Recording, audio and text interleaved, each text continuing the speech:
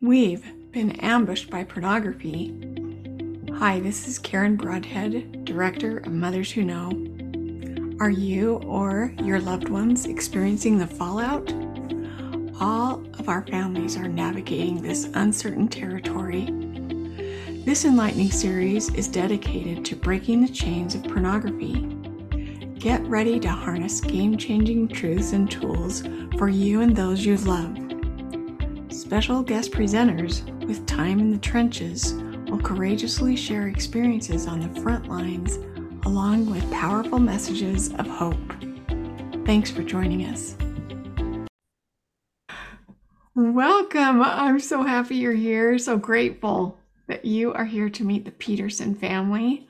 I love the Peterson family. I've been friends with the Petersons for so many years, and I've had the opportunity to get to know them and their hearts and their desires to follow the Savior and to just put in the diligent and the deep work of mortality and do it with warrior hearts. I've been so impressed and so grateful to watch this family. And this is a neat interview because it's actually a family. It's these Lloyd Peterson, Lisa Peterson, and their son, Brighton Peterson, are all here in this interview because I just thought it would be so valuable for you as listeners to have some insight into a family dynamic of parents who are discovering that their child is struggling and also have the perspective of their experience as kind of bystanders to watching and helping and supporting, but also their son Brighton, who's now a man Brighton who's married and has children. But yeah, so I don't know. I guess I've known these people for over a decade, probably at least 15 years. So we've all been very devoted to and passionate about the efforts of life-changing services. And it's just neat to notice our journey and how that's happened. So we're going to get right into it. And I'm just going to have you guys introduce yourselves. So if I could start with you, Lloyd, if you'll just kind of say, yeah, this is kind of who the Petersons are. And then I think it'd be fun for you and Lisa to tell us how you met. Okay, we're just a normal family with 6 kids, not quite empty nesters, but we're working on it. I'm a data engineer, which just means I'm a computer geek, and participated in the activities of the Church of Jesus Christ of Latter-day Saints, and we've tried to live the principles that we hear over the pulpit, like reading the Book of Mormon as a family and saying family prayers and things like that. And we've also had all the challenges that normal people do, whether it's struggling to figure out who we are and what we want to be and accomplish, or that there is an enemy and he beats up on each of us, and figuring out how to be a couple and parents and raise kids with all different personalities. And we're just normal people. Mm-hmm. And I know, Lloyd, you have a love for scouting. You worked in scouting for a long time. Yeah, a long time. And I learned a lot about leadership and teaching youth, and about myself along the way, and like the outdoors. I like all sorts of artistic things. Guess typical dad, we have all sorts of hobbies, but we don't get to spend a whole lot of time with them. We spend all of our time trying to provide for our families. Yeah. Yeah, and you listeners might recognize Lloyd's voice. He's also an Eternal Warriors coach, and he participates in the Eternal Warrior episodes that we do. So you probably recognize him there, and maybe you've gone and found him on the coaches page at Life Changing Services. But Lloyd, you've also been the father's support specialist, and you have hosted a podcast, Yep. Fathers Fight. Yeah, so good. Well, I'm so grateful for you, and I've really appreciated you being Lisa's husband. Yeah, Lisa, how about you? What do you have to add? Anything that Lloyd missed, or what could you tell us about you? Well, in addition to having six children, we have four daughters-in-law and six grandchildren with one on the way. And Brighton actually is the parent of the one on the way. And we're so excited that he's going to add another little granddaughter to our family. Our Yeah. family is mostly boys, five boys and a girl. And we did not think that it was possible for our sons to have daughters.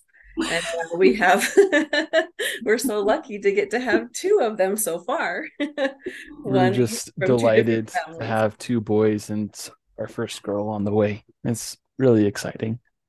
Totally. Yeah. So, Lisa, tell us a little bit about how you and Lloyd met each other. So it's about 37 years ago now that we met. Lloyd and I were both in the same University of Utah student ward. Lloyd was preparing to go to school and get his fine arts degree, and I was attending a vocational school and living in downtown Salt Lake. He and I were both called to be family home evening group leaders, Mhm. co-leaders, and um, I was good friends with his older sister in our student ward, and I would sit on one side of her and he would sit on the other side of her in our church meetings, but he had no idea that I was even there. He was occupied with other things, and other girls were very interested in him. There was kind of this cluster of five or six girls that were all roommates that liked to hover around him, and he was a pretty cool guy. Was oblivious. I didn't know that any of them were interested. Yeah. The funny thing is that's hereditary. All of his sons are also oblivious. Oh, that's so good. Yeah, so we had an activity in our single adult stake where they were doing a computer dance. And in 1986, you can imagine what the computers were like and how they lined people up. Mhm. But the computer was going to match up couples, and you would dance with those couples according to how the computer lined you up. And there was, I can't remember what his position was in the role, but there was a brother our same age in the ward who wanted to introduce Lloyd and me. And I knew him, he did not know me. And so he introduced us and we danced together. And I thought Lloyd was really weird. Oh, But we did dance together and talked. And later, he asked me out on an ice cream date to plan some activities. I And thought it was a presidency meeting. She thought it was a date. yeah, something like that. And I really was not interested in guys. I had been hurt plenty, and so I didn't really want to be dating anybody. Mhm. And I was only marginally doing my calling. I wasn't very active Mhm. in church activity at the time. But when just over time, Lloyd just kept being there and being my friend and reaching out. And over time, when the last person that I had dated had hurt me and I was really done, Lloyd was the person that I called because he had been my friend with some history there. Mhm. And so I went to the next activity, helped him plan that next activity, and things kind of took off from there. As we would spend more time together, we never really did go on dates, but we were spending some time together and we were in my apartment. And Lloyd had the impression, you go ahead and tell that part, honey. It just felt like I was going to spend the rest of my life with her. And uncharacteristic of me, I said to her, "You'll never guess what I'm feeling." And so I told her, and she says, you know, kind of hesitantly, and I don't know the right adjectives, but she's like, "I'm feeling the same thing too." And it's like, "Oh, I guess we should start dating." And the rest is history. That's so great. Well, you listeners, I wish you could see their faces because while they're listening to each other and talking, you could just tell these two still really adore each other. They really love each other. Well, So, we were friends before any romance happened, and we're still friends, and that's awesome. yeah, it's so good. All right. Well, Brighton, let's have you introduce yourself. And you can even tell us anything you want. Tell on your parents. Go ahead. Tell on my parents. Hey, this is usually the opportunity that most teenagers live for, and now my mind went blank. So I'm Lloyd and Lisa's third son. So my mom said that they have 6 kids, 5 boys and 1 girl. And so that's part of the reason why we're so excited to have girls in our family that have granddaughters for my parents to dote on. Yeah, I'm having a hard time thinking of anything to really tell on my parents about. It's I going to come guess to you. We have I time. guess we should add that, we have our sons are all biological sons, and Mm, I wasn't able to have any more children after that, but God had promised me a daughter. And when our youngest son was 2, he started asking, "Where's my baby sister?" And we thought, go ask God about that because we can't do that anymore. And we did some studying and some praying. And there was one day that my parents were making a trip to St. George, and they stopped by our house to visit, and it was just me and maybe Riley at home. And and and I was telling he was your baby. Riley was our baby, and I was telling my parents about these experiences that we were having. And my dad said, there's more than one way to have a child join your family. And we were like, oh, duh, we could adopt. Well, who's going to want to place a child with a family that already has 5 children? But we just realized, okay, that was the spirit, and that's what we needed to pursue. Mm-hmm. And so then we started looking into where can we adopt a child, and specifically a girl. And the spirit said, it doesn't matter where you go, the birth mother will find you. And so we just went to family services. And when we talked to the caseworker there, he said that they had just changed the policy within the last 6 months that anybody can apply to adopt. Doesn't matter how many children they have, because it's going to be the birth mother's choice. And just before that, they had said no more than 2 children. If you already have 2 children, you can't apply to adopt. Oh, And wow. so that's what we did. We applied to adopt. And so it was a long journey, and it was a difficult journey, but we were able to adopt our daughter in 2006, and at the time she was 2 years old. So we have finally gotten our daughter, after waiting 15 years, we were able to get her. That's amazing. Yeah, she is such a powerful, dynamic woman. Now she's an adulting girl.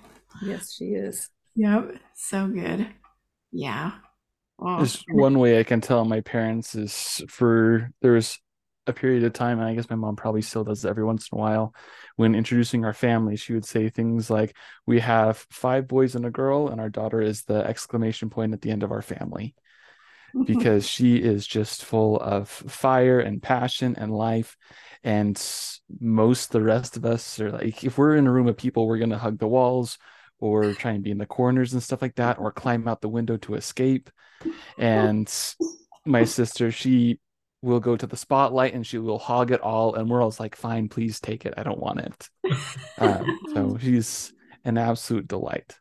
Yeah, I agree. She is. Uh, yeah, well, I think you're all delightful no matter where you stand in a room. Really, it's really just so you're all so wonderful. So, Brighton, tell us a little bit about you and yeah, a little bit about your story and yeah, why don't you go with you, your family, and what makes you awesome, and then we'll go into how you found life-changing services, and we'll come back to your parents and ask them, well, what was your experience like with that discovery? Okay. As I said, the third of the six kids, and so it's just growing up as the third child. I didn't realize until recently just how much my older siblings have impacted me, both in good ways and in unpleasant ways. But that's life.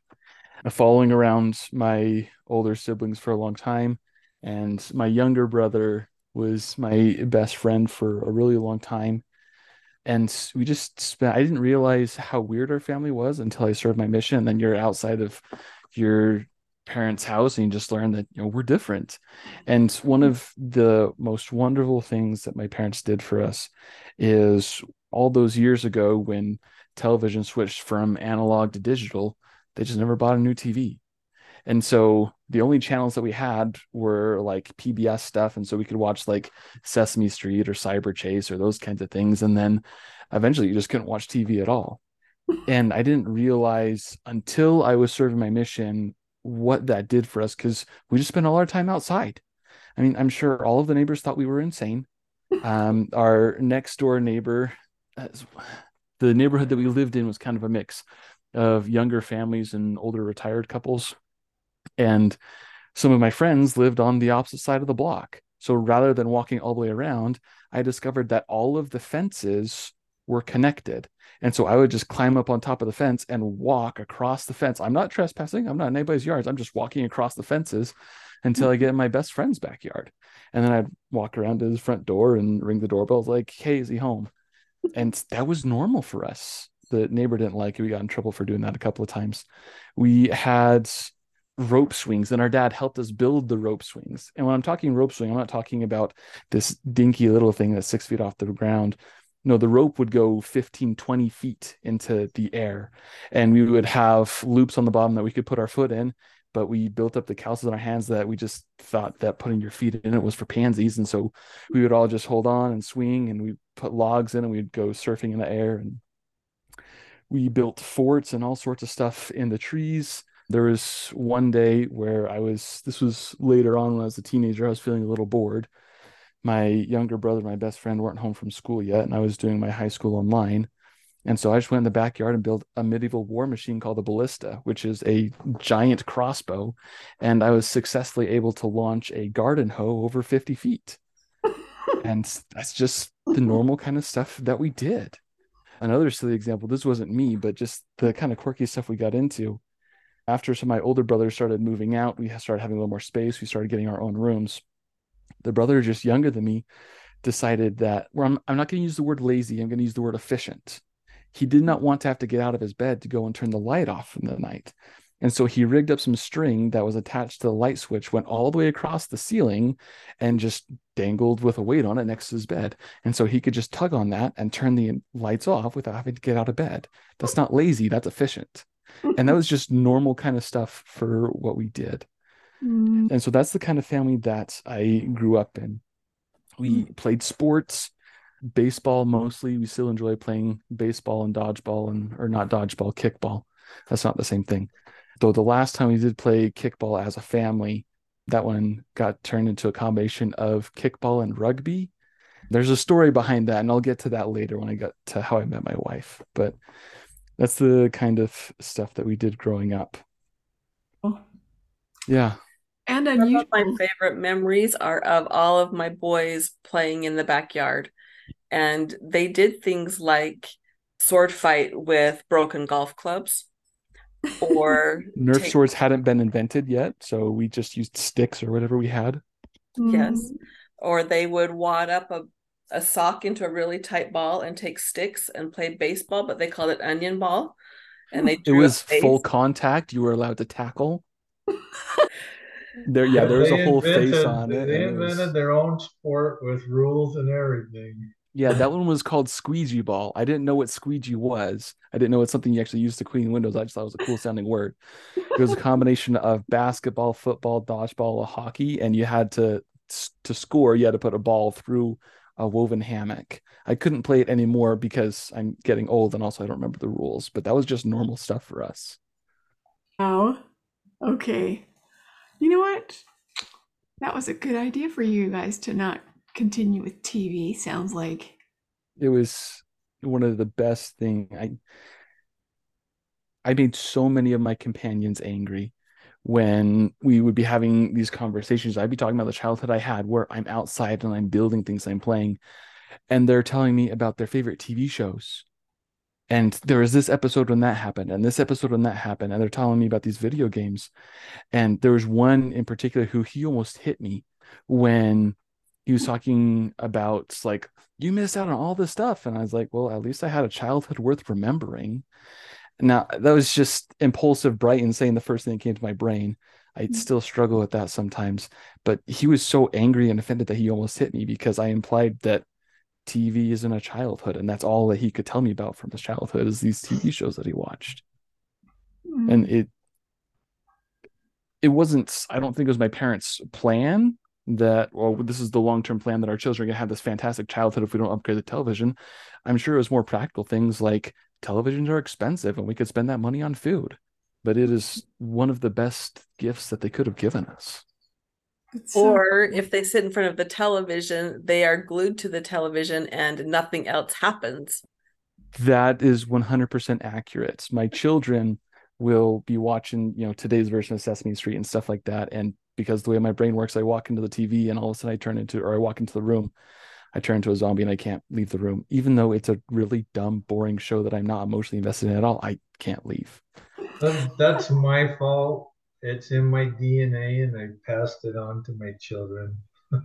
It is amusing watching my sons now. This last week, my 2-year-old was watching a show and he's all slack jawed and he's just like totally like zoned in.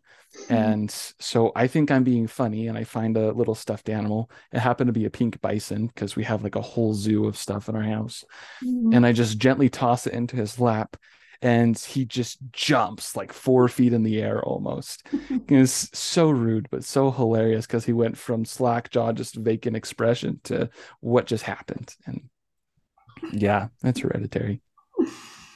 well, I know if I were a listener, what I'd want to know is all the wounds. Like, you must be a master healer, Lisa and Lloyd.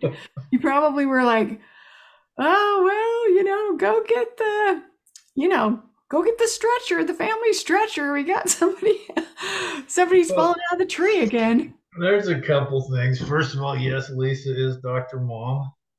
I Mm-hmm. know first aid, but mom's the doctor. Mm-hmm. But also, we were really careful to teach our kids.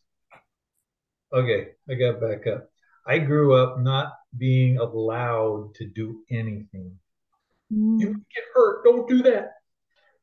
And it's like, I'm not going to raise my family that way.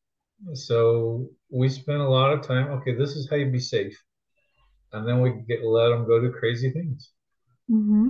And so, yeah, there was always road rash and skin knees and elbows and stuff, but Only two broken bones though, and one only of two those didn't broken happen at bones. home. Yeah, and it wasn't bad. We never You had know, trips to the emergency room. We were really blessed. During yeah, this time of them growing up, we also didn't have health insurance. And no, we didn't have trips to the doctor. We didn't have trips to the emergency room.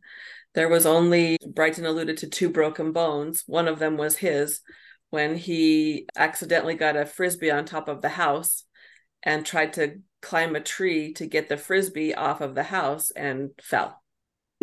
I had successfully done it several times before. I thought I could do it again, but I did a little differently. I slipped. I fell out of the tree. It was probably about 10 feet, landed on my stomach, completely winded. After I get my breath back, I look at my right arm and the front part of my forearm was level with the back part of my forearm. And so like a couple inches of my forearm had raised up a couple inches. And so without moving, I just yelled really loud, "Mom, I think I broke my arm." And after that, I went into shock, and our neighbor, who was a patriarch, came and gave me a priesthood blessing. And then we went to the hospital after that. Wow. Well, it's so fun. I just love hearing you guys talk about these things together. So great. So, oh, okay, let's shift. We're going to shift to, because what we want to kind of highlight here is the Sons of Helaman program and how you guys found life-changing services and what your experience was like just learning how to, all of you learn why you're fighting and why you don't give up, right? As a family and as individuals. And just, I don't think we recognize just how painful wounds can be as we're talking about wounds here and needing first aid. I don't think we realize how painful wounds can be that are, in our, start from the science of our brain. Is that how you would say it, Brighton? Right? Yeah, that's a large portion of it. Yeah. And then watching how that affects someone we love and just all of there's just a lot of heartache and a lot of learning about who the Savior is for us, as well as what it takes for each one of us to find Him, no matter what our role is in healing, in the healing process. And so how did you guys come to find life-changing services? Or did you want to tell us the story about how you and your wife met while you're playing rugby or something like that? Yeah, I'll tell that story really quick, and then Okay. we'll talk about Yeah. So as a teenager, I spent my summers working at scout camps. So I did that from when I was 14 up until I was 19, or I was about to turn 19. Went and served my mission, came home, and now I'm thinking, okay, I'm a real man now, and I need to go have a real man job as I get ready to go to college and pursue career and those kinds of things. And so my plan was I was going to come home. I was going to spend a few days with mom because I'd just been away for 2 years. And then I was going to go find a job. Mm-hmm. And so I did, except God had other plans. And so I'm looking for work. I'm applying for jobs. There's one place that they were actually going to give me a job. And so I walk into what I think is an interview. And instead, it's basically a sweatshop for making cookies. And I was like, I don't want to work here. I don't want to be just another number. And I had actually read through the paperwork and said, if you don't show up for 2 days in a row, then you're fired. It's like, well, okay, I'm just not going to come back, and I'll just skip the putting in my 2 weeks notice thing. And anyway, I fast forward a month, go back to work at scout camp because that was the only way that I could earn some money. And I had some strong emotional attachments to this camp. Mm-hmm. And I was just very concerned about the way things were going. And so at the end of the summer, the camp director talked me into coming back the next year to be the aquatics director, or the guy who's in charge of all the water things. Mm-hmm. So fast forward the next year, I have to go to some national level training. And while I'm there, it's a 10-day course, and other people have the same job as me, as different camps scattered around the country are there. And that's where I met the woman who would become my wife. And she will never let me live this down. So I may as well tell all of you, because if she met you, she would tell you this anyway. I didn't think she was a member of the church when I first saw her. And I don't know why. I just somehow got the vibe that she wasn't a member of the church. This was on Friday. Fast forward to Sunday, and we have an hour that we can leave the camp to go and find a sacrament meeting somewhere. And I'm just astonished that she's by the card ready and waiting in Sunday clothes to go and find a sacrament meeting. Fast forward a couple more days, and we're taking kayaking class. And, I'm having fun, and I want to start playing with some of the people around me. I don't want to play with any of the guys because they're all boring or lame. And all of the girls that are there are married, engaged, or a really scary Navy veteran that I just didn't even want to talk to. And so by default, that left this girl, Jamie. And so I go and I splash her and I immediately start paddling away. What I didn't know is that she's the youngest in her family and she has three older brothers. And so this kind of thing is just normal life for her. And so immediately she gives chase. So I won the kayak battle. I got away without being splashed, but she paid me back in spades when we were playing on the paddle boards later that week.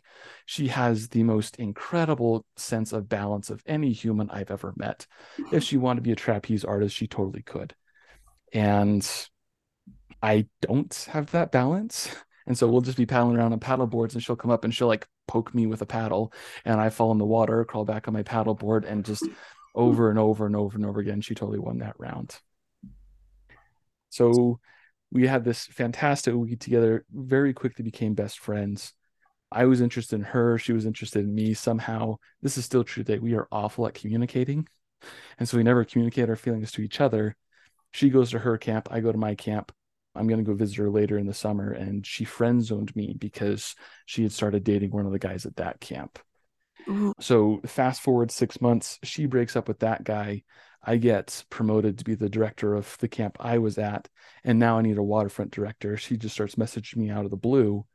And at that time, I'm in a relationship with somebody else. And so I asked her to, there's just straight business. I asked her to come and be our waterfront director. Fast forward a couple more months, I break up with the girl that I was with. Now we're at camp and I'm her boss and decided that I'm not going to pursue anything romantic with any of my employees. But we worked together for 10 weeks. Mm-hmm. And at the end of week 9, she wore me down. And so then we started being all cuddly and getting close and stuff like that. And about a month later, we were engaged. Wow. So yeah, that's kind of how we met. That kickball story. Only one of my brothers, no, that's not true. Two of my brothers were married at the time. One of them was out of state in Arizona. He wasn't there.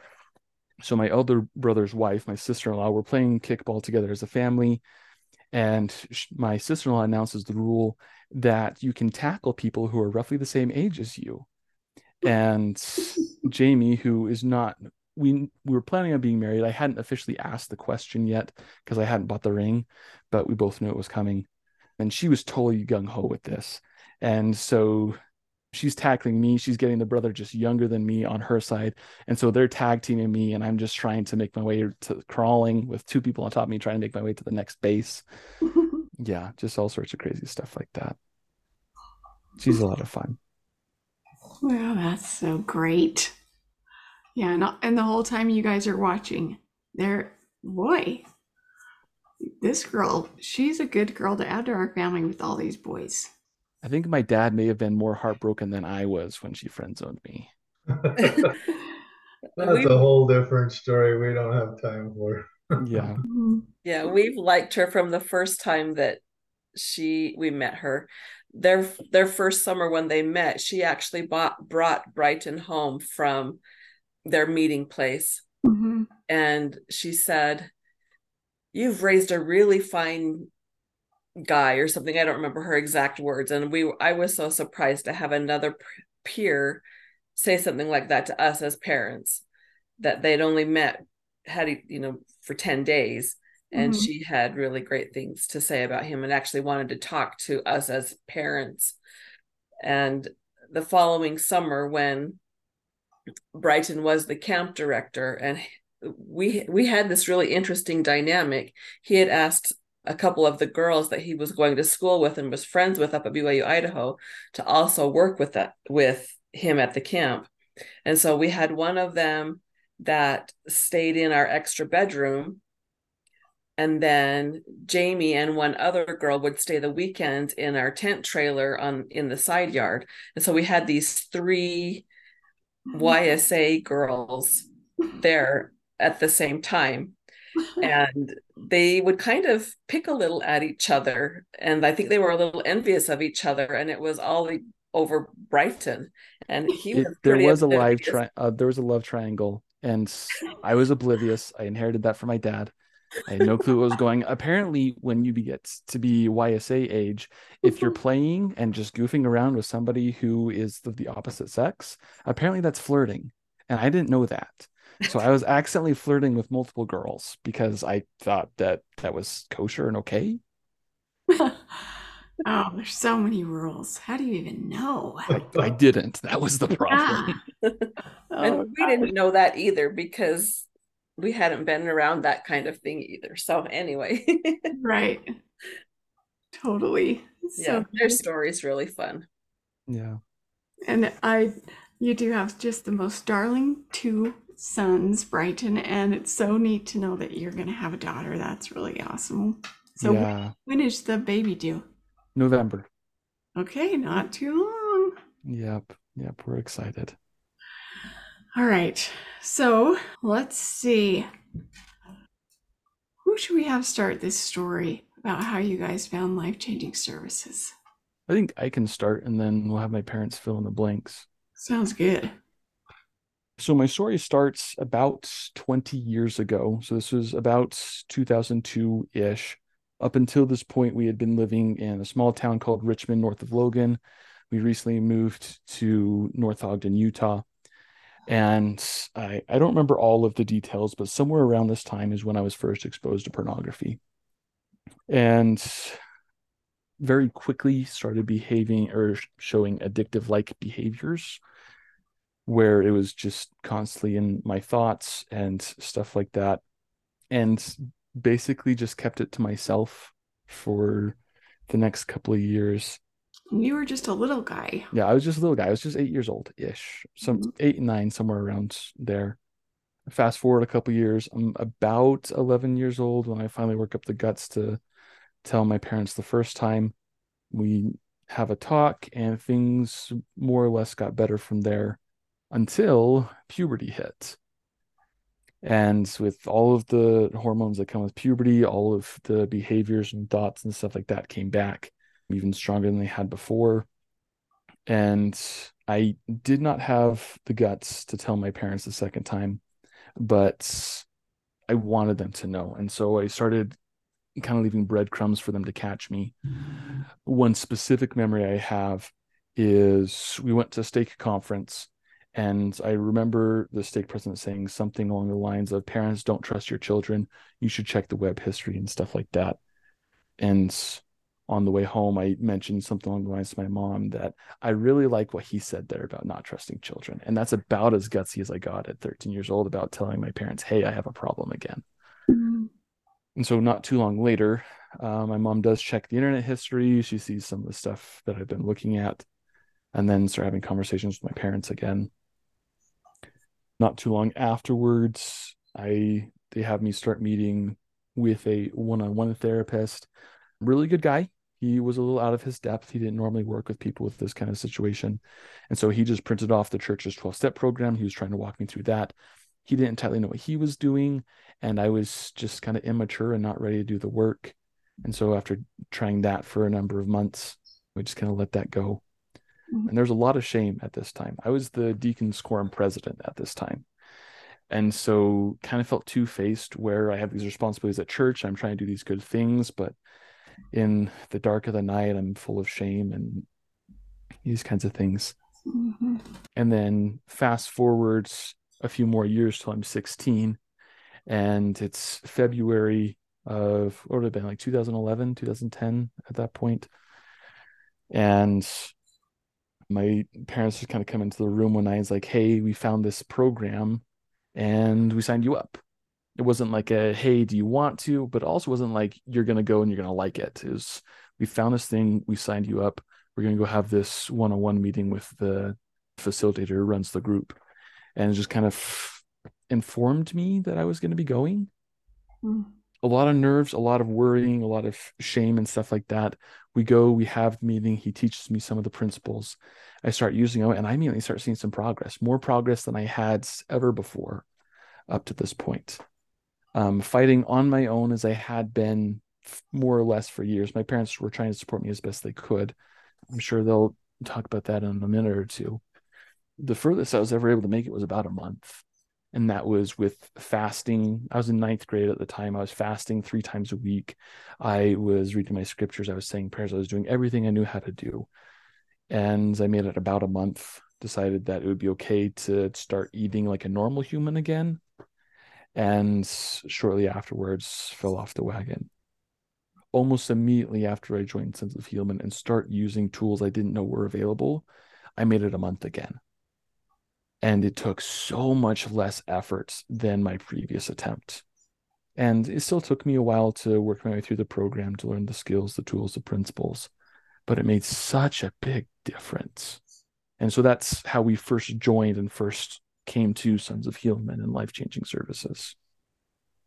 So good. Thanks, Brighton. Yeah, what was your experience like, Lloyd and Lisa? You start, Lisa. Okay. So Brighton, as a child, really lived up to his name. He's very bright, as in smart, but also very bright, as in really delightful and happy and fun to be around. Mm-hmm. And if ever there was a group of children around, Brighton would be leading them in some kind of game that he had made up. And it was some kind of outdoor game. So fun to be around. And then he started becoming really angry, and we didn't know why.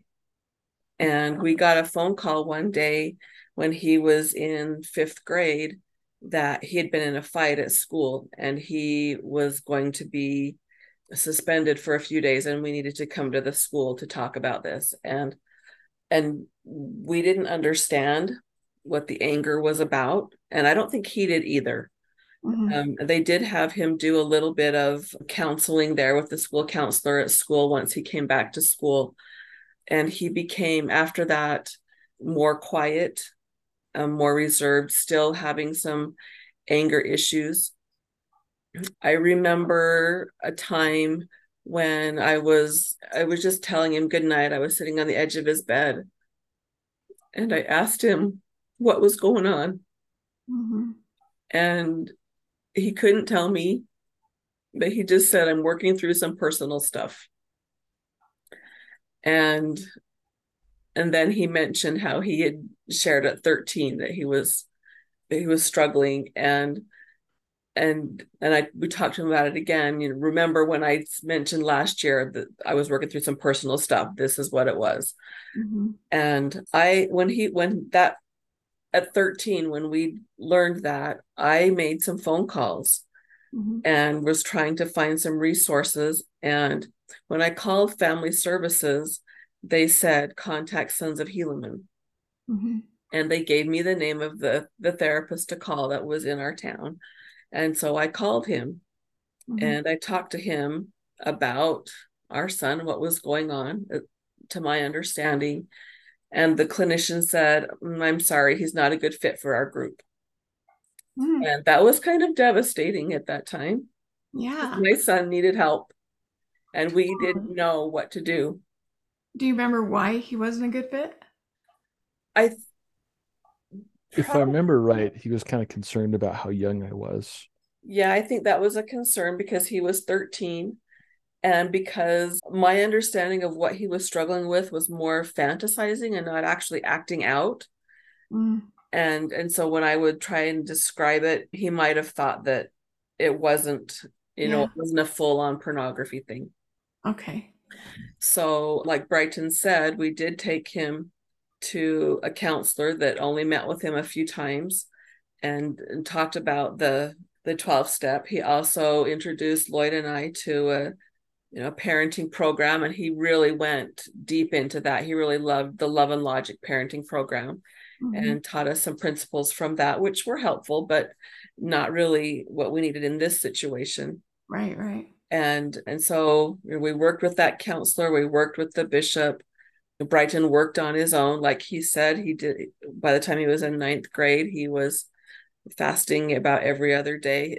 And at that time, he was trying to work his way towards a temple recommend so that he could go to the temple dedication for a temple that was going to be opening soon. So he was working really hard to qualify for a recommend so he could go to that temple dedication. And then a few years later, when Lloyd had earned some extra money at work, he got a bonus. Brighton was still struggling. I called family services again when Brighton was 16. And they told me call this same guy, contact Sons of Helaman, call this clinician. So I called him. And this time, he probably didn't remember me from 3 years before, but this time we were able to set up a time to meet with him and go in and have that intake session and then get Brighton started. And at the same time, we bought a punching bag so that Brighton would have some place to put his anger when he was feeling angry. He had a punching bag that he could punch and kick and do whatever needed to be done to help work out some of that anger that was still inside of him. Where do you think that anger came from, Brighton? This has been a very recent discovery for me, but so as I said, the third of six children, and as you kind of put together, we were kind of roughhousey a lot, sword fighting with sticks and stuff like that. And because that was just our childhood and the way I grew up, at some point I figured out that when I get angry, I am powerful. Well, let me back and put it in the right context. Playing with my brothers, I'm younger than them, I'm smaller than them, I'm going to get hurt. And when I get hurt, whether it's on purpose or not, I learned that if I get angry, I get strong, I get powerful, and it's a way of fighting back. If I get angry and start lashing out, they'll leave me alone. Mm-hmm. About 2002, when we moved from Richmond to North Ogden, in between, there was a short time where we lived at our grandparents' cabin up in Logan Canyon. And all we did for that summer was sword fighting. And there's a particular stick that I found that I really liked. It was big, it was heavy. And my brothers hated sword fighting with me with that stick because I would get angry. And because of how big my stick was, I could wail on their stick so hard to send vibrations down their hands and hurt a lot. And so it was a defense mechanism. Mm-hmm. And it's still something that I struggle with. When my default response when I get hurt, whether it's physically because my 4-year-old likes to play hop on pop and I'm not the best trampoline, if I get hurt physically, or if I'm having a normal interaction that's, well, I'm having just like the normal disagreements that married couples have, and if I get hurt, I get angry. And it's something I'm still processing through, but it started as a place of protection. It started as a place to help me feel powerful and strong instead of weak and vulnerable. Mm-hmm. But do you think that your anger started because of the things that maybe you didn't understand with pornography stuff, or no? I don't know that it started there. It may have. With my current understanding, I would say that I started the fancy people in white coats call this a maladaptive learning behavior, which basically it's something that works now, but is going to hurt you in the long run. And that's what my anger has been. It's something that it protected me from my brothers hurting me more. And it was one of the only ways I knew how to process feeling weak and feeling vulnerable. And as a more sensitive than average human being, I mean, even more so as a child, there was a lot of times that I felt weak and vulnerable, whether that was physically or emotionally or whatever. And so this was the only tool I knew how to use in order to process the weakness and the vulnerability. And shame is an inherent part of sexual self-mastery struggles, the pornography, the fantasies, the masturbation, all of that. Shame is such a massive, painful part of that. And shame hurts. Shame makes you feel vulnerable. But anger made me feel powerful. Mm-hmm. And I'm sure there's still pieces of this that I don't understand yet. But I think that's where a lot of the anger came from. It was an unhealthy coping mechanism because I didn't know what else to do. Yeah. Yeah. Lloyd, what do you remember about all that time? Well, specifically to what was just spoken about, while there is a negative side and stuff to what we've been talking about, Brighton's always been a fighter. And I don't mean that in a negative way. He has always been the hero to stand up and put the effort in to do what's right, whether that's uh, with his fist or with helping somebody else or whatever. Mm-hmm. And so while we have been talking about the negative side of the anger and stuff, how that there's also the side that this is a powerful tool and it is power. It just needs to be channeled and harnessed and used the right way. Mm-hmm. And Brighton's always had a light in him, even when he didn't know it. I remember times when I'm telling him how awesome I think he is, and his eyes just are pleading with me. Are you serious, Dad? Do you really think I'm a good, wonderful person? And it's like, yes, I know you are. Yeah, he was struggling. Satan was whomping on him Mm-hmm. because he is so powerful and amazing and wonderful. Yeah, I'm just a outsider, not in this family, but I agree. I think that is who Brighton is, and it's been so fun to, I met Brighton when he was a teenager before you went on a mission, Brighton. But yeah, it's been such an honor to watch your efforts to, you know, give back so much. Once you realized, okay, this is how you win this self-mastery battle, and this is how you stay moving toward and fighting for recovery. And then all of the things that you've gotten involved in life-changing services, we didn't mention that yet, but yeah, there's so many things that you have gotten involved in that have been, not only did you go through the Sons of Helaman program, graduate and become general and go on a mission, but then when you got back, you thought, all right, put me to work. Basically, yeah. Yeah, so good. And so now you're actually, you're almost a trained therapist, right? Yeah, that part's still messy, but so I this is fast forwarding quite a bit from where we left off in the story. But just before I turned 18, so this month, 11 years ago, I finally graduated from Sons of Helaman after a year and a half. Mm-hmm. And then I wasn't done with high school yet, so I had to finish high school. I go, I serve my mission. I come home. There's the story I shared with you about how I met my wife, Jamie. I was going to BYU, Idaho, got my bachelor's degree in psychology there, moved east to Missouri to work on my master's degree so I could become a licensed therapist. And got about halfway through, ran into some snags with my personal development and some issues with some of my professors. So I paused. I was going to defer for a semester, and then we just got some really strong promptings that it was time to move back to Utah. And we did. There's well, that story isn't particularly relevant to our discussion tonight, but moved back to Utah, and the university I was attending didn't have an online option, still don't.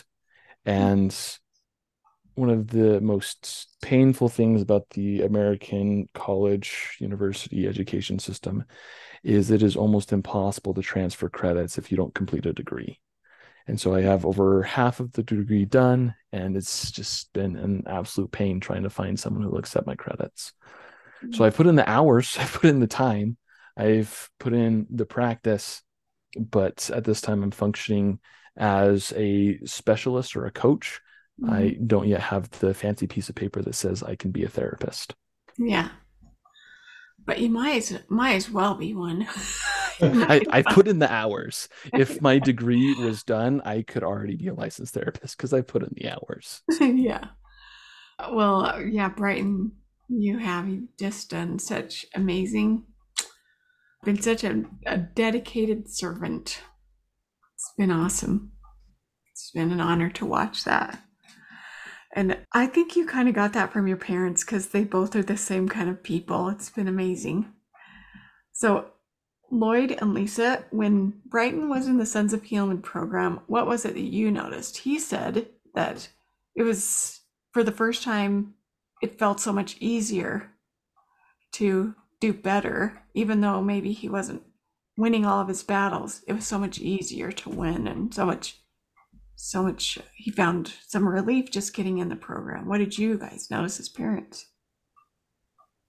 I think the best illustration is a story.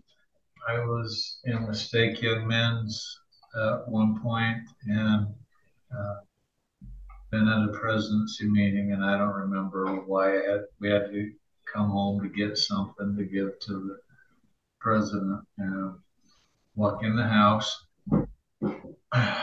Brighton is sweeping the floor, Mhm. listening to conference talks, being the perfect son. And the gentleman with me says, "Wow, can my daughter date him?" Uh, that's the kind of change we saw. Another thing is I was after church, the priest quorum advisor comes up to me and says, "What's up with Brayton?" And I say, "What do you mean?" He says, "None of the other kids in the class today could answer any of the questions." And Brighton was not only answering the questions, he was quoting scriptures. He was teaching the rest of us, Mm-hmm. even the adults. And at that point, it's like, I want to be like you, Brighton. You are really hitting this ball out of the park, and I want to be like you. Wow. So what I'm hearing you say, Lloyd, is you notice that in this program, it was bringing out the real Brighton.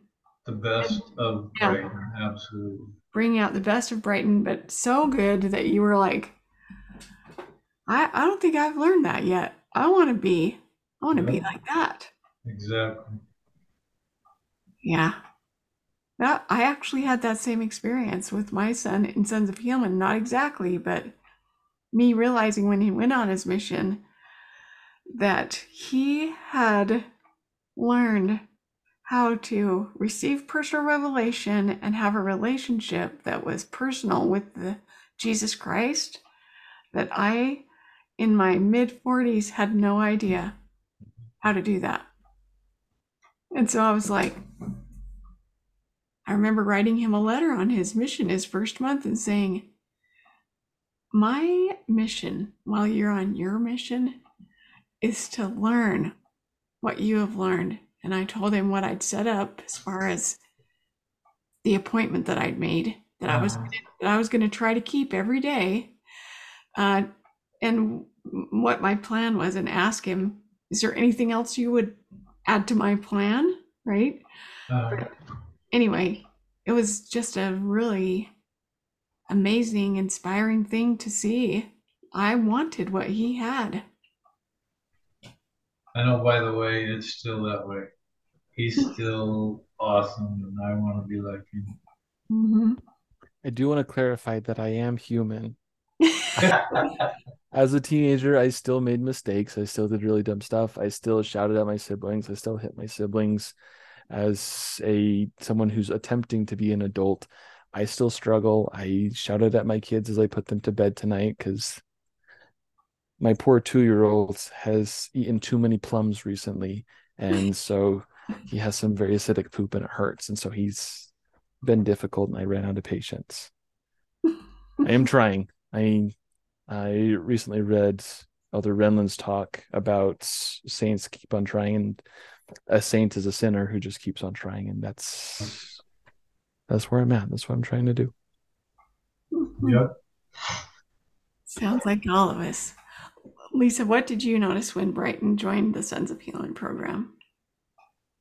I noticed a lot of the ups and downs. He and I were very close, and I was very tuned into him. Personally, I felt a lot of guilt as a mom Sure. that what did I miss? How could this have happened? And I felt like my success as a mom was tied to how my children were acting. Mhm. And I've come to learn differently, but it still is hard sometimes to separate Yeah. the two. So when Brighton would struggle, I would struggle. I was totally tied into that with him. Mhm. And when he did well, then we were well. But I noticed as we were able to attend the parent support meetings or the generals panel that were held in person at the time. Mhm. And partway through Brighton's work, the group in our town in Ogden closed down. And so I would take Brighton to Farmington to go to group because that's the next place that we could go. Mhm. And so I had the privilege of, since Brighton wasn't driving, I would sit in the parking lot and read while he was in group, and then he and I would talk about what he did at group while on our drive home. Mhm. And so I got to watch him absorb the things that he was learning in group. And Mhm. there were times that he did not want to talk. And so we would just turn on the radio or ride in silence or whatever. But a lot of the times he would share with me at least something that he had learned that day. And so going to hearing him explain some of the things that he was learning, going to those general panels and having Maurice and the generals teach us about the kind of support that these young men want and need changed how we were parenting and how we would see things ourselves. And I started learning things for myself that I knew that I needed to take a step back and let this be his battle and me support in a different way. Mhm. And as I started to do that, it seemed like Brighton was able to take off a little more. I was not a weight that he had to carry Mhm. and trying to make mom happy. And so I think he was strengthened by me gaining some of my own strength. Mhm. And Brighton talks about this every time he shares his story, but there was just one night that as I was kissing him goodnight, giving him a hug, and I just told him, "Have a good night, my warrior." And I had no idea where that came from. It just came out of my mouth. Mhm. And that became a nightly ritual. And he just became so strong and fierce and determined that he was going to do whatever it took to win. The last time he lost a battle, I think he was at week maybe 8 weeks or 9 weeks. He had been measured for his ring Mhm. and was so looking forward to it, and had a lost battle, and he was devastated. And after that, that's when he decided, I am going to be a righteous freak. I will do whatever it takes to win. And to see him step up and just decide, no matter what, I am going to win. And to see the ferocity that he fought every single day until he did it was just astounding. And to watch the way the spirit would shine through him and how he became a spiritual giant, that the way that he relied on God and conference talks and scriptures and the things that he did so that he could win was just awe-inspiring to me. Yeah, Lloyd, well, I kind of think you're ready to talk and say something. I'll just let you say something.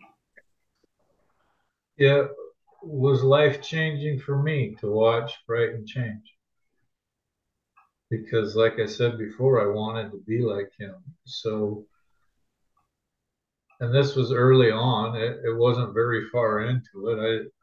I think he had just got his first 4 weeks and was still yo-yoing and fighting and learning skills. But Mhm. it's like I asked him, so teach me. teach me what you're doing. I want to understand these principles. And like Lisa said, we went to the groups and stuff, Mhm. or the not groups, the parents' meeting, the general panels, and we'd read the pamphlet. It wasn't a book then, it was just a pamphlet. Little booklet. Yeah. Yeah. And I was hungry to understand the principles. And so Brighton would teach me. And while I wasn't struggling with the same problems he was, everything he was learning absolutely applied to my problems. I needed to run to the flagpole. I needed to get my warrior chemistry going. I needed all those things. I needed to understand that we have an enemy who's trying to take us out. And I needed to recognize him and fight. And so as Brighton would teach me, and I would apply the principles, it was divine intervention, but we became battle buddies. I didn't even know I was helping him, just like Lisa didn't know she was helping when she said, "Good night, my warrior." Mm-hmm. She absolutely was, because she was directed by the Spirit, and that became a powerful thing to help Brighton. Well, my desire to learn was selfish. I wanted to be awesome like him, but I didn't know that me being his battle buddy was the best thing I could do to help him learn, is for me to understand the principles and fight my own battles. Mm. And there was times that, you know, I got called out on my stuff. There was times that it's like, Brighton, I'll race you to the flagpole, because I could see he needed his chemistry to change. But I think one of the most powerful things that ever happened in our story is that devastating loss Lisa talked about. Mm-hmm. Brighton was just crushed. He was just, because Satan had sniped him, shot him from 1,000 yards, didn't even see him. And I told him, okay, that happened. It's okay. Just don't stay there. Get up and fight. And because he had studied martial arts, I held up my hands. I says, just hit my hands. Just, he was curled up on the floor. And I says, just stand up and punch my hands. We were in the bathroom when we did that. I don't know why we were in the bathroom, but Mm-hmm. we were in the bathroom and we were doing that. And it took some coaxing, but it's like he got up and he physically fought with his body. And that helped him have the power to fight with his heart and soul and spirit. And I know what we did as parents was directed by the Holy Ghost, but it's because of what we learned from life changing services that it even worked, because everything we had before that just was. Mm. So, what you learned then was just the principles Brighton was learning and how to apply them to yourselves. And you also learned what your role was and what your role was not, and how when you stood in your role, it actually was such a strength to Brighton. Yes. But the principles we learned, because we learned them, the Holy Ghost could work with that. It's like, okay, I've got a pot full of something and I can do something with it. Where if we don't have anything, there's not much for the Holy Ghost to work with. I love that. Yeah, totally. So it was like, yeah, you guys were becoming more and more understanding the warrior mentality, that Yeah. it's okay to have some ferocity against an enemy who's trying to, you know, destroy your family and Yep. defeat your spirit and steal your soul. Like that's Yep. okay to get a little bit up up in arms about that. Yeah, that anger that we talked about earlier, that's using it the right way. That's Yeah. the right application. It's not the anger that's the problem. It's the Yeah. right place, the right time. You handle them it the right way. Yeah, one of the big things we learn it here at Life Changing Services and all the programs is there's only one enemy. So yeah, when you can focus that righteous anger at the enemy on behalf of your protecting yourself and your own liberty and freedom and safety really from the enemy so that you can connect with right the savior and champion. So good. Brighton, what do you remember about your parents adjusting as parents and that whole situation as when you're learning the principles and seeing them, what did you notice change about them that I think one of the easiest ways to illustrate this is there was a couple of times before I joined Sons of Helaman that it was late at night, all my siblings were in bed. I'm on one part of the couch, my parents are on the other part of the couch. And I don't remember much about those conversations, but I do remember my dad asking, do you even want to change? Do you even want to get better? And he was asking using the information that he had, doing the best he could. And my mental response at the time was, well, no. And it wasn't that I didn't want to change, is that I was so burdened with pain and with shame, I didn't think I could change. right? And so we went from this place where good intentions, but entirely unhelpful, to eventually, as my parents were talking about, the spirit was able to nudge them and guide them to give them training so that they were beneficial. As my dad talked about, he was my battle buddy where we were able to be accountable to each other, and it made such a big difference. What my mom shared about asking those questions, um, one of the funny psychological things that the spirit did for them, they didn't know that they were doing this, is that's how memory works. In order for something to get into long-term memory, it has to be rehearsed and repeated. So I had to pay attention enough in group to at least take something away that I could tell my mom about 10 minutes later. And I had to remember it again and tell my dad about it an hour later. And both of them would have follow-up questions. Mm-hmm. And so the principles would stick. And then as they would continue to ask more follow-up questions to understand how to use the principles or variations of the principles in their own improvement, in their own self-mastery, that meant that I had to understand the concept of the principle in enough depth to be able to answer questions. And so that was hugely beneficial.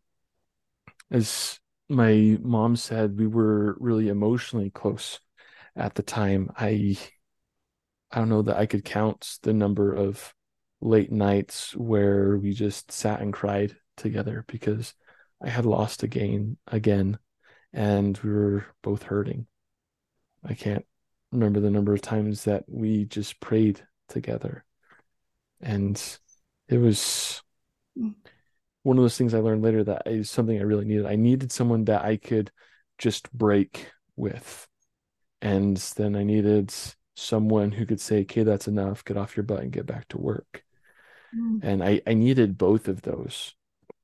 That particularly devastating battle that my dad was talking about, I sometimes wonder if I could have emotionally bounced back a little faster if I'd been able to break with my mom first and then try to fight with my dad.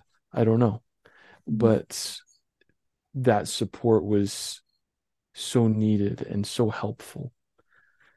And it was a journey, as my dad talked about. There was the yo-yoing where I'd win for a month and lose for two, and win for a month and lose for two, learning a little at a time, gaining a tool, gaining a principle, until eventually, as my mom said, I reached that point where I decided I was willing to do whatever it took. I was willing to become a righteous freak. I learned later that in the scriptures, the phrase for that is a peculiar people. So that's a good thing. It's a good thing to be a righteous freak. God just has other words for the same concept. Yeah. But it was hard. There were things I had to sacrifice. For example, I had to get to a point where I didn't care how weird my best friend thought I was because I went to early morning seminary, and because Satan's a jerk and does what he does, girls don't always dress modestly in seminary. Mm-hmm. And then Satan will use that to mess with my head. And so every morning before we go into early morning seminary, we're standing outside the building and I would drop and do some push-ups to try and get my head in the right place. And he would just stand there and stare at me. And I had to be okay with just doing push-ups out in public where someone's 3 feet away from me and just staring at me. Yeah, it was it was hard.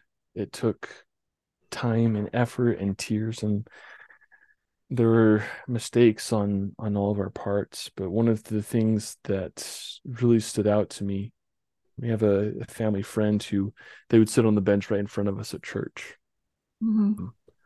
And the Sunday that I gave my missionary farewell talk, standing at the front of the chapel and people are coming and saying congratulations and all that kind of stuff. This friend named Deanna, or family friend named Deanna, I didn't know her very well personally, but she knew my parents really well. She came up to me and said, this isn't quite word for word, but pretty close. She's like, I've never seen somebody change more in 2 years than you have. And that was humbling and at the same time so validating Mm-hmm. that this person, I don't think she really had any idea what was going on at home or my personal struggles, but that such an outward change could be seen as my parents and I worked together to improve not just my sexual self mastery, but our relationships and just self mastery in general. Mm-hmm. Another thing that I noticed, Karen, is part of Brighton's recovery in the beginning was very physical. All the push-ups, the writing, the scriptures, all of those things. And since he had about a year or 10 months from when he graduated to when he went on his mission, those skills were refined and became more spiritual. Mm-hmm. And so he was it was such an interesting dynamic to just watch him become more spiritually in tune. He knew how to get answers to prayer. He knew where to go to find answers in scripture or in conference talks. He had things memorized. He was very in tune so that he was not only had this physical self mastery, but he was also having this very in tune spiritual depth to him as well. And that was very noticeable to friends and neighbors as well. Mm-hmm. And one thing he remarked on when he was on his mission is he didn't realize that this change that he was doing was repenting. We never called it repentance, but it was a change.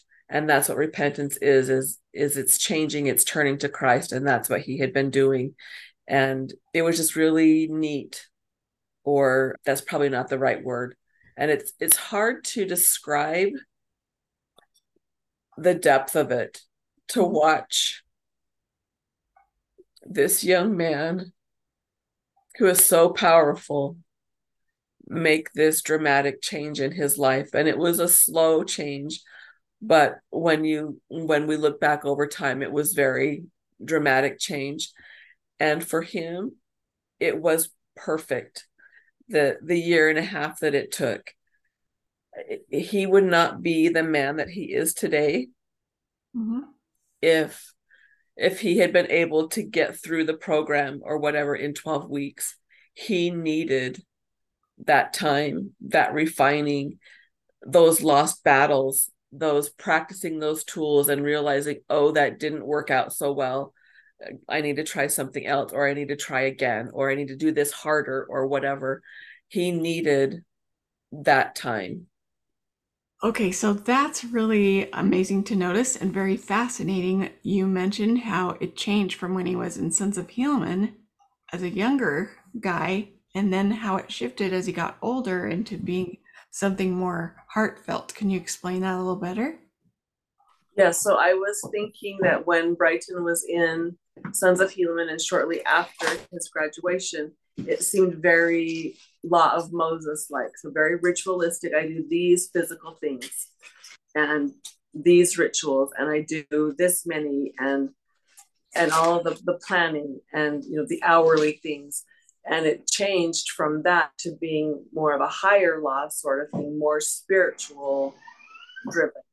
So that's just a really interesting contrast between 18-year-old graduate and who he is now. Yeah, and really fascinating how he mentioned how he was impressed in general conference that, you could be healed. Yes. And recognizing it's not necessarily I'm completely healed and God's taken this weakness from me, but that as he stays aligned with that spiritual law of his recovery, that Jesus Christ carries so much of the what intricate actions that he would do that were more letter of the law. So Right. it was almost like the spirit was sending him a message. It would be good if you put all of that over here and then took up this spiritual approach to all of this, because I got a lot more work for you to do.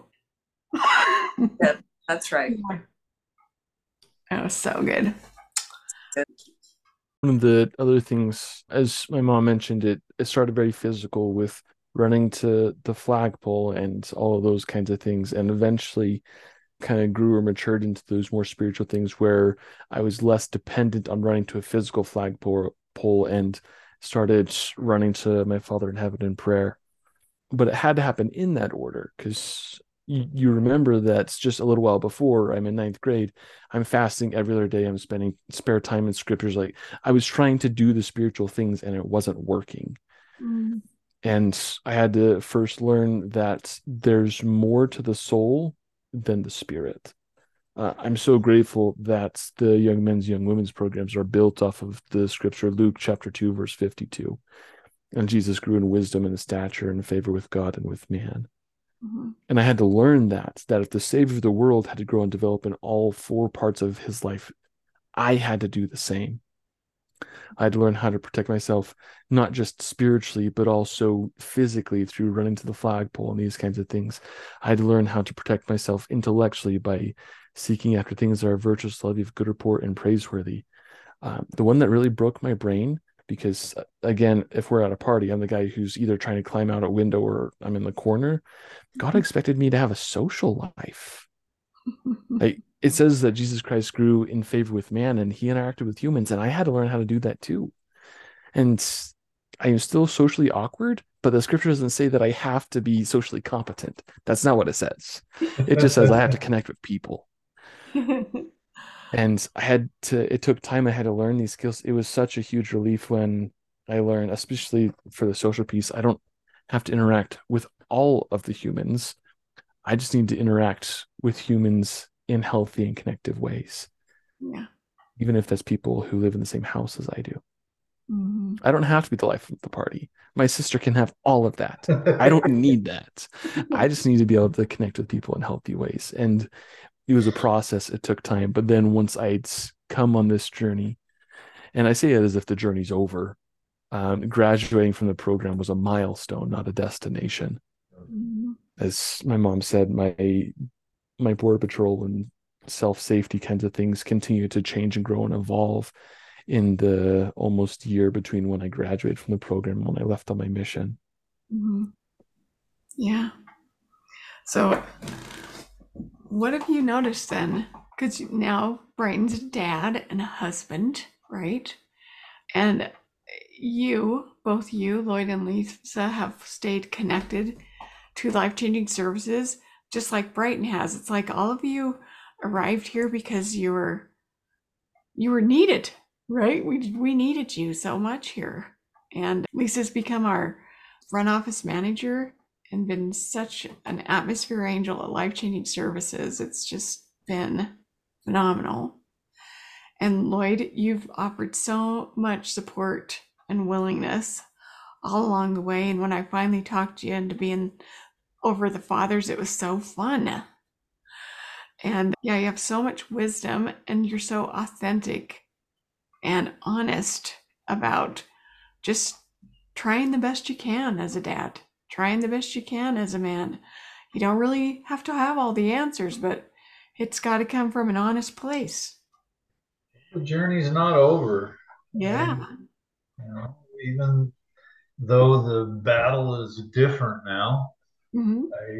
I still have a lot to learn. I still have a lot to progress. I still don't understand the principles as much as I would like to. Yeah. There's still so much there I can gain. The conversation I had with Maurice once is like, yes, the gospel is taught over the pulpit, but life changing services teaches me how to apply what I hear over the pulpit, how to do it in my life. I guess I'm one of those people that can't take what's said and just do it. I need help, and that's what I get from life changing services. So I hear a lot of people say something very similar, and I guess I would say something similar too. That we're, being a professional church lady, right? I just knew how to be a church lady. Yeah. But when I had that discovery watching my son, I do not know how to do that. Mm-hmm. Right? I do. That's amazing. I need to figure that out.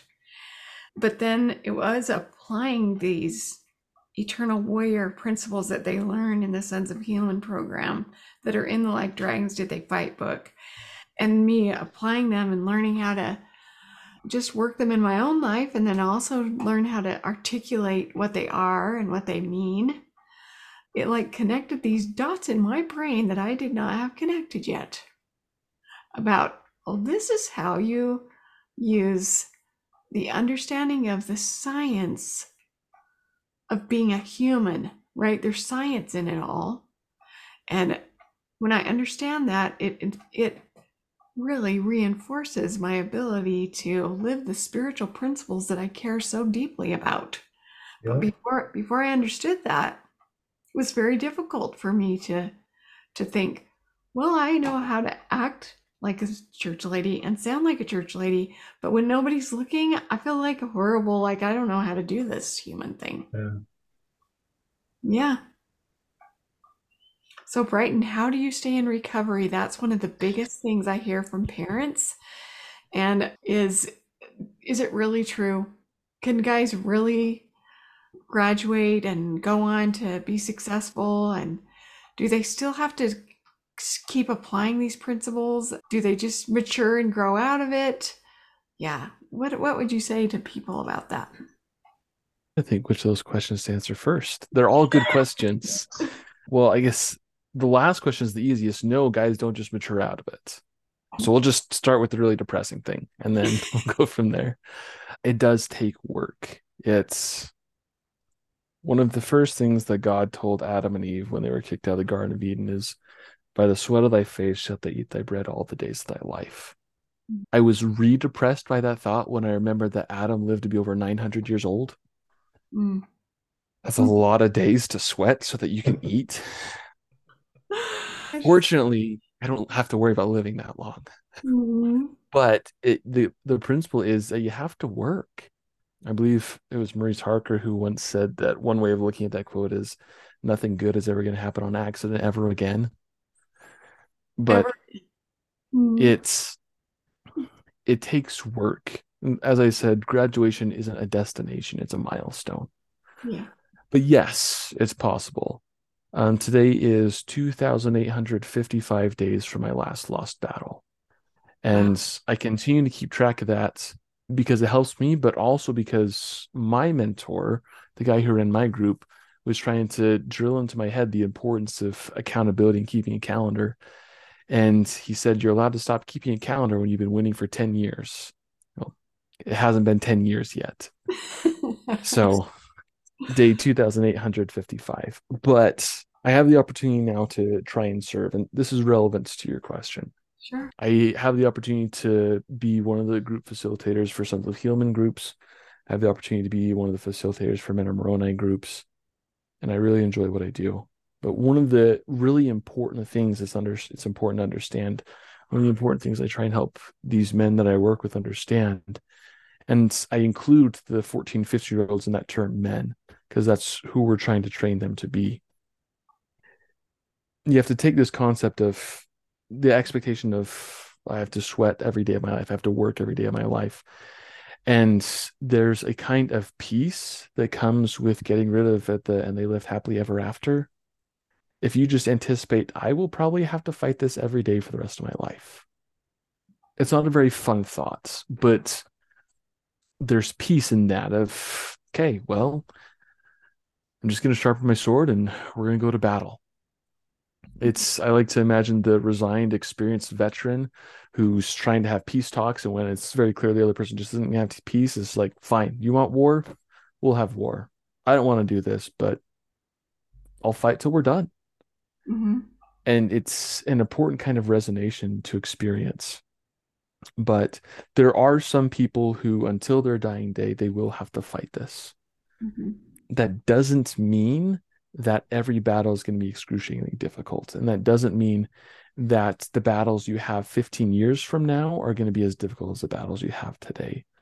As you grow as a warrior, as you become more experienced, more trained, better skilled, it becomes easier to win the battles. It becomes easier to predict when and where and how the enemy will attack next. And it'll be easier to predict the ambushes. And there will still be times that you're surprised, but you'll be better able to catch them and fight and win those battles. Mm-hmm. But I also want to share a note of hope. And I am cautious in how I share this. So there's some details I'm leaving out of this because of the sacred nature of what I'm about to share. So I shared through the story of how I met my wife, Jamie, and I told her about my struggles. I was a returned missionary. I lost 2 battles after I returned from my mission. So let her know about the recovery that was still ongoing. My last lost battle had been in 2015. At this point, it's 2017. And anyway, so we start making plans. I propose. She says yes. October rolls around in general conference. So at this point, I had been, so it's 2017. I graduated from the program. I became a general of Sons of Helaman in 2012. So for over 5 years at this point, I had been consistently fighting and winning almost all of my battles Mm-hmm. with the expectation of I will have to fight this every single day for the rest of my life.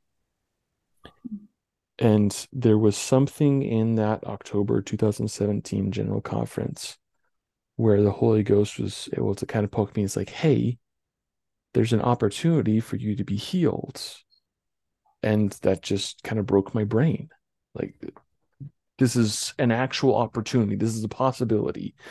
Please don't be joking or teasing with me right now. That's not okay. Mm-hmm. And I wasn't able to get much else out of general conference that weekend other than there's this potential, this possibility that I could be healed. So the first opportunity I have, I go to the temple. I'm in the celestial room. I'm seeking clarification. And the information I receive is that I had come far enough in my journey that if I was willing to trust Jesus Christ, he would start fighting my battles for me. Now, an important thing I want to make sure people understand here is he did not promise he would take my battles away. Mm-hmm. I still have temptations every once in a while. The promise is that if I trust him, he will fight those battles for me. Mm-hmm. And that was terrifying. I had rituals I had been consistently practicing for over 5 years. Mm-hmm. And to put those rituals on the altar and say, okay, I trust you, here you go. Wow. That was frightening. But he took my offering and He's been consistently fighting my battles for me ever since. And one of the things about it is it's a ongoing relationship. And it's a warning and a red flag to me that when I begin to experience temptations, what that tells me is I'm slipping in my relationship with Jesus Christ.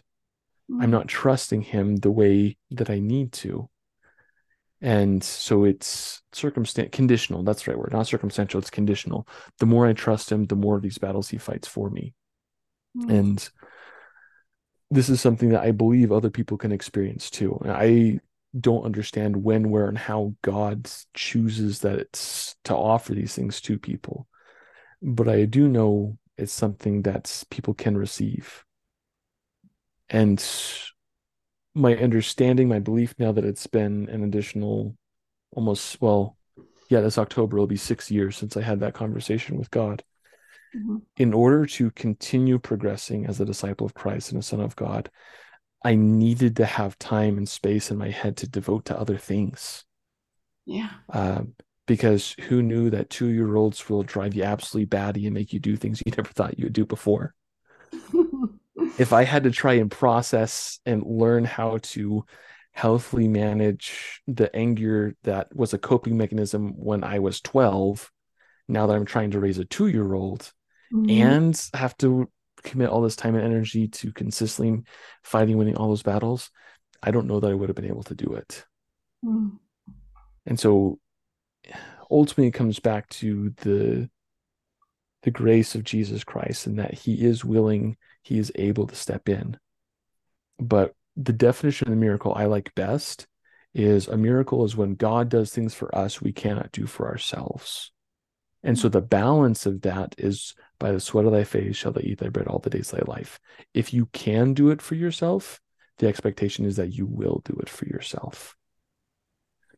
The the good men, the good women who struggle with any sort of compulsive behavior or addiction, whether it's heroin, whether it's pornography, whether it's they just can't stop eating donuts, whatever it is, Mhm. the reason that they aren't getting the help that they want, or let me rephrase that, perhaps one of the reasons, because again, God works on a different level of calculus than we do, and we can't understand all of his reasons why. But the expectation is that you can do it, you just don't know how yet. Mm. And with the proper training, you can learn how to win your battles for the rest of our lives. Mm. That is one of the primary purposes of Sons of Helaman, of Men of Moroni, of so many of the services and programs that Life Changing Services offers. Do we want to help our men work sexual self mastery? Yes. But the real reason that we teach them what they teach them is we want them to be able to live within their value system and to do it on purpose and do it for the majority of the rest of their life. That's powerful. That's so powerful. Ah, it's so powerful. Lisa and Lloyd, before we leave, would you just talk to the other parents or families out there?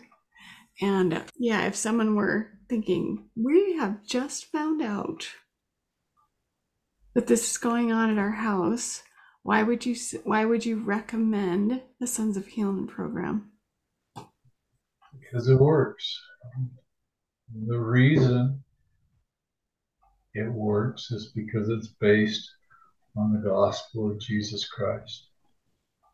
Because Jesus Christ is what makes it work. Yes, it is science. It's understanding the way the brain works and things like that. But without Jesus Christ and without the gospel and without, I mean, so many of the principles are what we read in the scriptures and have heard over the pulpit. It's like I mentioned before, it's just how to apply them that works with our brain and our body. Yeah. And that's why it works. When you take that out of the equation, this is no better than any other program. It's because of Jesus Christ. And we can have faith in him. He knows the way. And it works. Thanks, Lloyd. Lisa, what would you add? I would say, in addition to that, that young men who join Sons of Helaman are joining with other young men who are fighting similar battles. And it is so much more powerful to fight with others than it is to fight by yourself. And when these young men are accountable to each other and they develop that brotherhood and that bond, they are fighting for and with their brothers. And they are sharing the principles that they learn with their brothers, and they are encouraging them, and they are boosting and helping each other.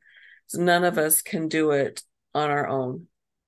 So in addition to relying on the Savior, we have others that can fight with us. And that's another thing that makes the Sons of Helaman so powerful, is that they get to do it with others and with a trained guide. So good. It's almost like they're learning through the Spirit what it is to fight like dragons for what they love, but do it right alongside people they trust who understand. It's an apprenticeship. It's learning skills. This isn't about knowledge and what you know. It's not, I can win because I know this. It's, I can win because I've practiced and developed this skill. I have the strength and the power. I connect with my Savior, Jesus Christ. And I learned that from people who know how to do it. Like Lisa said, I'm working with a facilitator who knows these principles. I have brothers who they can then ask questions, and it's like, oh, that applies to me too. It's how we learn skills, and that's why we can win. That's so awesome. Brighton, I'm going to let you have the final word here tonight. Okay. Why come to Sons of Helaman? Yes, it works because we use the principles of Jesus Christ.